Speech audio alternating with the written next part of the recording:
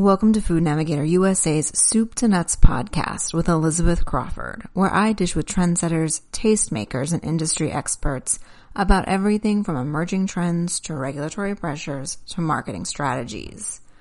Startups with a little more than an idea and a compelling founder story may no longer be able to secure wild valuations or enough funding to blow millions a month proving a concept, but companies that have a product market fit in competitive categories and can prove that they're on the path to profitability still have options, such as from the recently launched growth equity firm Humble Growth.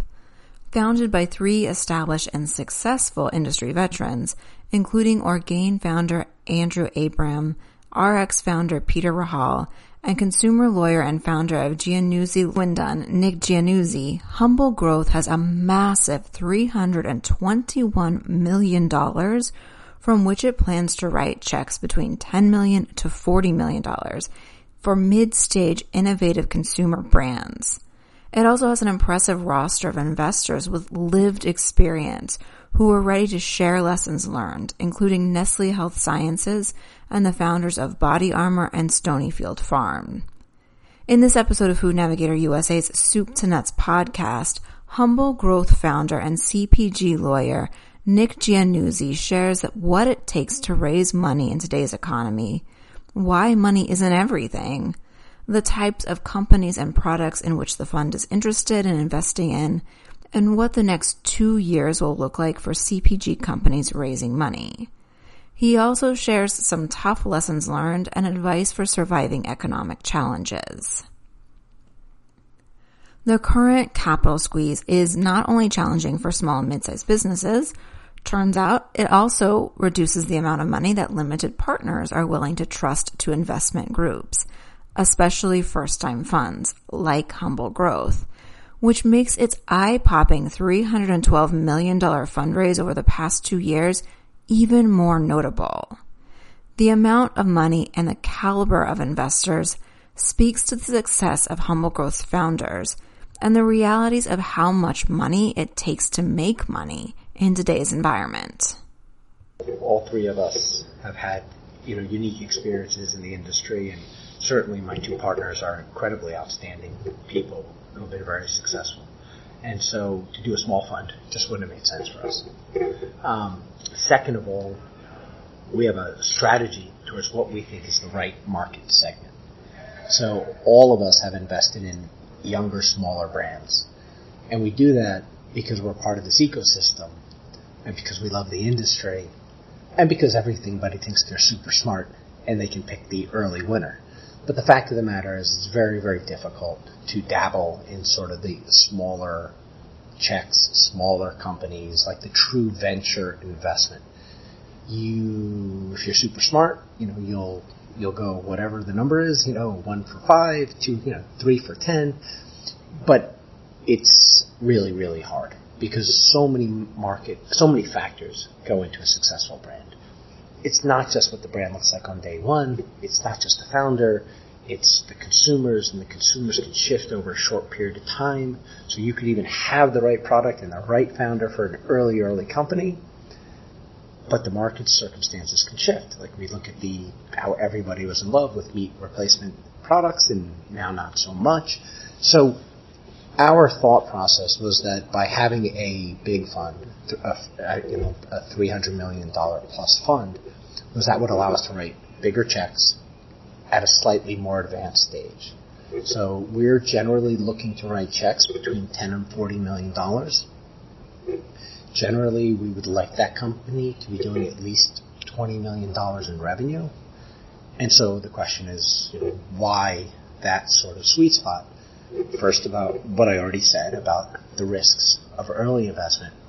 But what happens as companies start to emerge? The first thing is you can establish whether there's product market fit. Does it, at that price point with those characteristics, is it really relating, are the consumers really, supporting that and showing that there's going to be continued demand? The second thing is there's a lot of data available by the time a company gets, generally to that size. So now rather than just shooting from the hip with exuberance and saying, I love the founder, I love the product, now you can actually put it up against data and say, okay, we don't just love the founder, we don't just love the product, but we have statistics that demonstrate that this should continue to grow, and this is how. So back to the question of why such a big fund, we wanted to have a bigger fund so we could write a slightly later stage checks. We could make them big enough to be truly meaningful, anywhere from $10 to $40 million, or quite frankly, even bigger, because our investor base is so strong, we think we could write even bigger checks. And we wanted to get them at where the proof points were sort of established. While Humble Growth's logic for establishing such a large fund is sound, the question remains, how did a first-time fund raise that much money in one of the worst times to ever raise a fund? And how could small and medium-sized businesses do the same? First of all, because of my background as being a lawyer my whole career, I didn't realize it was the worst time ever to raise a fund, or maybe I wouldn't have done it. So sometimes ignorance is bliss. But the other reason we were successful is because we didn't do it in a typical way. The whole premise of the fund was not to go to pension funds and large family offices and raise the money from sort of institutions. Our idea was completely different. The idea was based on me having been a lawyer in the space for 25 years, always representing brands and founders. Over the years, what I kept seeing was that my lovely founders, who I'm supposed to be protecting, they would go into this with so much youthful exuberance. We're going to raise money and we're going to get a great partner and it's going to go great. And the great thing about the industry is usually you're going to find your money, right? So check the most important box. You raise the money because you need to grow your brand. But that's not the only thing on the wish list of the people raising the money. They're hoping for a really good partner. They're hoping for a really good partner that can really add value. And my experience, having done 1,000 or whatever of these financings over the years for the brands, is it's great if they can get the money, but they rarely get more than that. It doesn't mean that the private equity funds aren't talented and sophisticated, but they're generally not coming from an operational background. They're generally coming from a sort of MBA background, and they might be incredibly brilliant, but they're really on the other side of the table. So a few years ago, I started thinking about this, and I thought, where's there kind of a mismatch in the industry? And I had this idea of what you should really do is try to stack the deck. Instead of raising money from the universities and pension funds, what if instead we try to raise money from all the people in the industry, all the people who I served over the years, who had ups, who had downs, who made mistakes, who sold businesses, whose businesses failed. And what if the fund was based on that? And so my first meetings were with my two partners, Andrew Abraham, the founder of Orgain, who has had almost unparalleled success in the industry. His business is close to $1 billion in revenue, sold 51% of it to Nestle a year ago. We'll sell the rest soon. Andrew built his business without any employees to like 25 million before he even had employees. He was well over 200 million before he ever raised money. I mean, truly outstanding. And then Peter Rahal, founder of RX Bar, him and his best friend Jared from elementary school, ended up growing and selling their business in 4.5 years for $600 million and never raised money. In both cases, they never raised money because they never found a partner that they thought would really add value. Somebody who could help them make less mistakes along the journey. So, the idea of the fund was, let's not raise money from the usual sources. Let's go to the industry. A benefit of establishing a fund backed by industry insiders, including co-packers, founders, distributors, and suppliers, is that they know what it takes to succeed in the food and beverage industry. And because they now have money on the table, they have an interest in helping the entrepreneurs and companies in which Humble Growth invests. There's also 100 of us that are willing to help. And every single person who wrote a check, I have a handshake, no contracts, because I'm not a lawyer anymore. I had a handshake with them where they said, yeah, we'll help. We'll send you the deals that we're seeing. We'll roll up our sleeves. We'll help that founder and management team. We'll give you introductions. Some of these people have built factories before. They can help with that. Some of them have amazing relationships with Costco or Walmart or whatever, and they know how to navigate that. Some of them are really strong online and with Amazon and so on. Some of them are pure ops people who have, learned how to build businesses with great margins. Some of them are from the supply side where they can help us chop and attack the cost of ingredients of the companies that we invest in.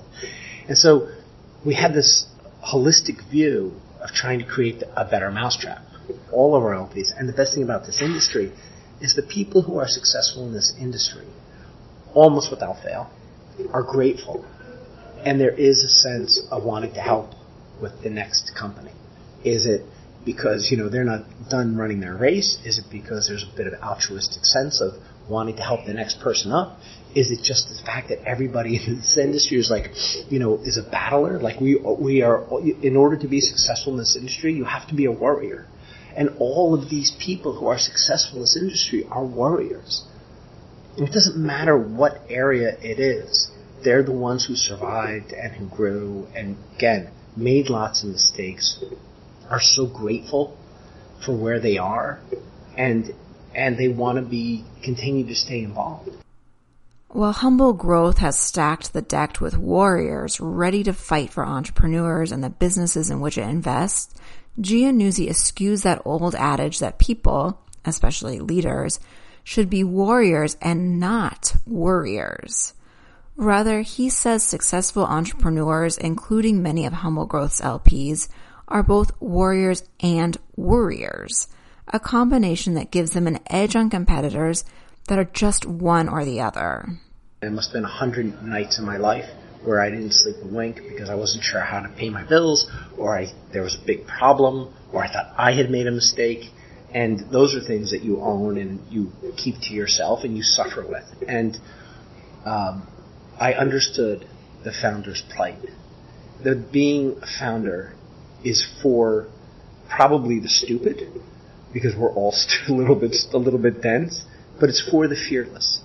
And just because you have the courage to go out, you have the courage to start your brand, there's a fearlessness to it. But unless you're a fool, you worry all the time. The odds are not so great. The chance of being successful is not so great. And I will say this, to be a great warrior with W-A-R-R-I-O-R, I think you have to be someone who worries. Because you go to sleep afraid, and you wake up the next morning, and you start the battle again. And then you just battle all day long. And then at the end of the day, so maybe the fear creeps in again. But that's the plight of the founder. When they can't raise the money, or they're not sure, they're worried about a review with the retailer, or they're getting ready to present it, it's frightening. And so the people who've been through it, there's a certain respect for the young founder who's in the throes of the battle. And we want to demonstrate empathy to those founders so that, unlike the case of Peter with RX Bar and Andrew with Orgain, when they met with funds early in their process, we want to really try to offer a value proposition and empathy so that they know they're getting people not on the other side of the table, but people on their side of the table who've literally done what they're doing. Sure, we don't know everything because every brand's different, every journey's different. The levers that they're going to have to pull for success are going to be different than our 100 plus LPs, what they had to do. But there's enough commonality where at least you can say, hey, watch out for this. I did this is how it worked out. That's stuff. While Humble Growth will heavily weight the experience and ethos of the founding team or the entrepreneur behind potential investments, it's also looking for product fit and brands that tap into real consumer needs and long-term trends, rather than just fads. One thing that we really like is longevity and wellness. Why do we like it? The same reason everybody else likes it is because it's where people are starting to really focus a lot of attention. I remember, over the years we've had all these different crazes, whether it was when gluten-free started happening or whatever it was. I remember when there was maybe three coconut waters on the floor one year, and the next year there was 103. So we see all these things, all these waves and all these changes, and it's going to keep happening. And so, we will continue to watch that. But what I do think is sort of a permanent shift. Like, it was a principle, it was a thought, it was a dream, it was an idea that we can affect long-term health with how we eat.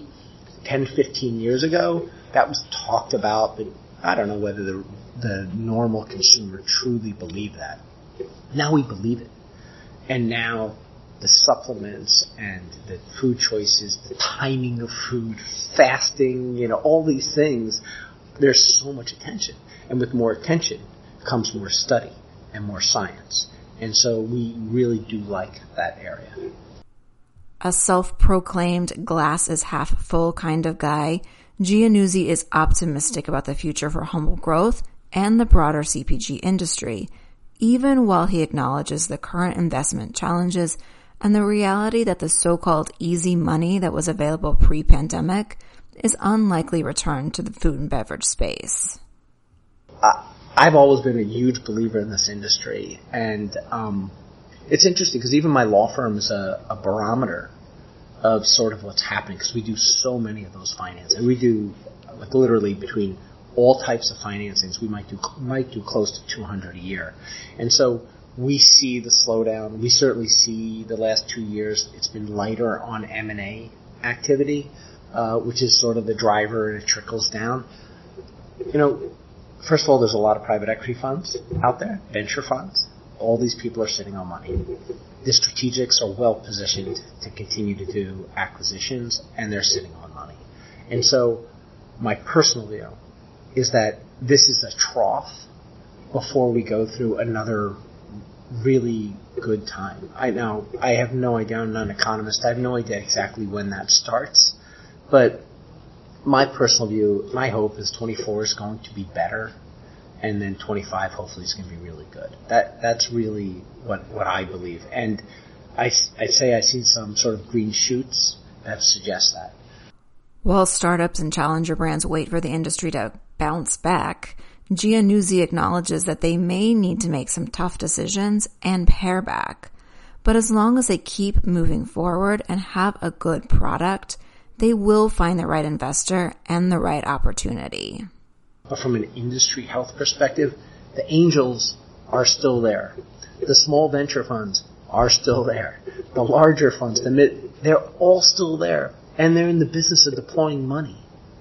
And so, and most importantly, the most beautiful thing about our industry, and this goes for all areas, beauty, personal care, pet, everything, all the new innovation isn't coming from the big companies.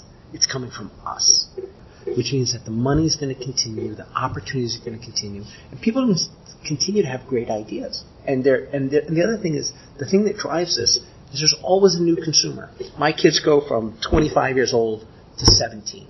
Their experience as consumers and what they demand has completely shifted over those years. The 17-year-old is going to demand things that are different so all of those things come together. Again, I'm super glass is half full or glass is 99% full. All those things I think are going to help bounce back. On that note, we've reached the end of another episode of Food Navigator USA's Soup to Nuts podcast. I hope that you'll join me again for another installment. And to help you remember, I encourage you to subscribe. Until next time, this is Elizabeth Crawford wishing you a productive, profitable, and safe week.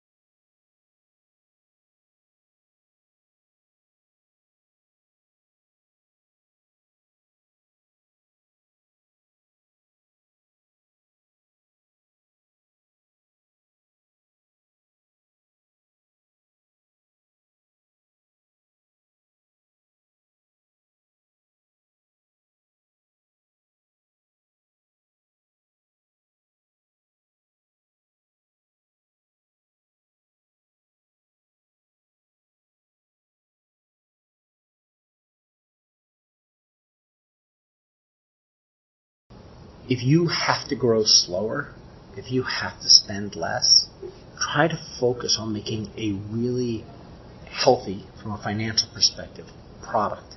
Focus on your margins. Make sure you're connecting with the consumer. You hear brands that raise $10 million, they use it all in the first year, and then they're done because they didn't have product market fit. Spend the time on trying to establish product market fit. Don't hire as big a team, and try to weather the storm. And maybe this bad, quote, quote, bad thing can come out positive for you, because maybe what you're secretly doing is slowly building your rocket ship, rather than trying to be a rocket and realize that you don't have all the components there. And so that's the only, hopeful thing I can say. Maybe you can keep it smaller scale for a bit, focus on the quality, really get to know your consumer. So for the early brands, buckle up and try to withstand and try to reach out and try to be hopeful and try to just make the best product you can, because a good investor is going to see a good product and a good founder.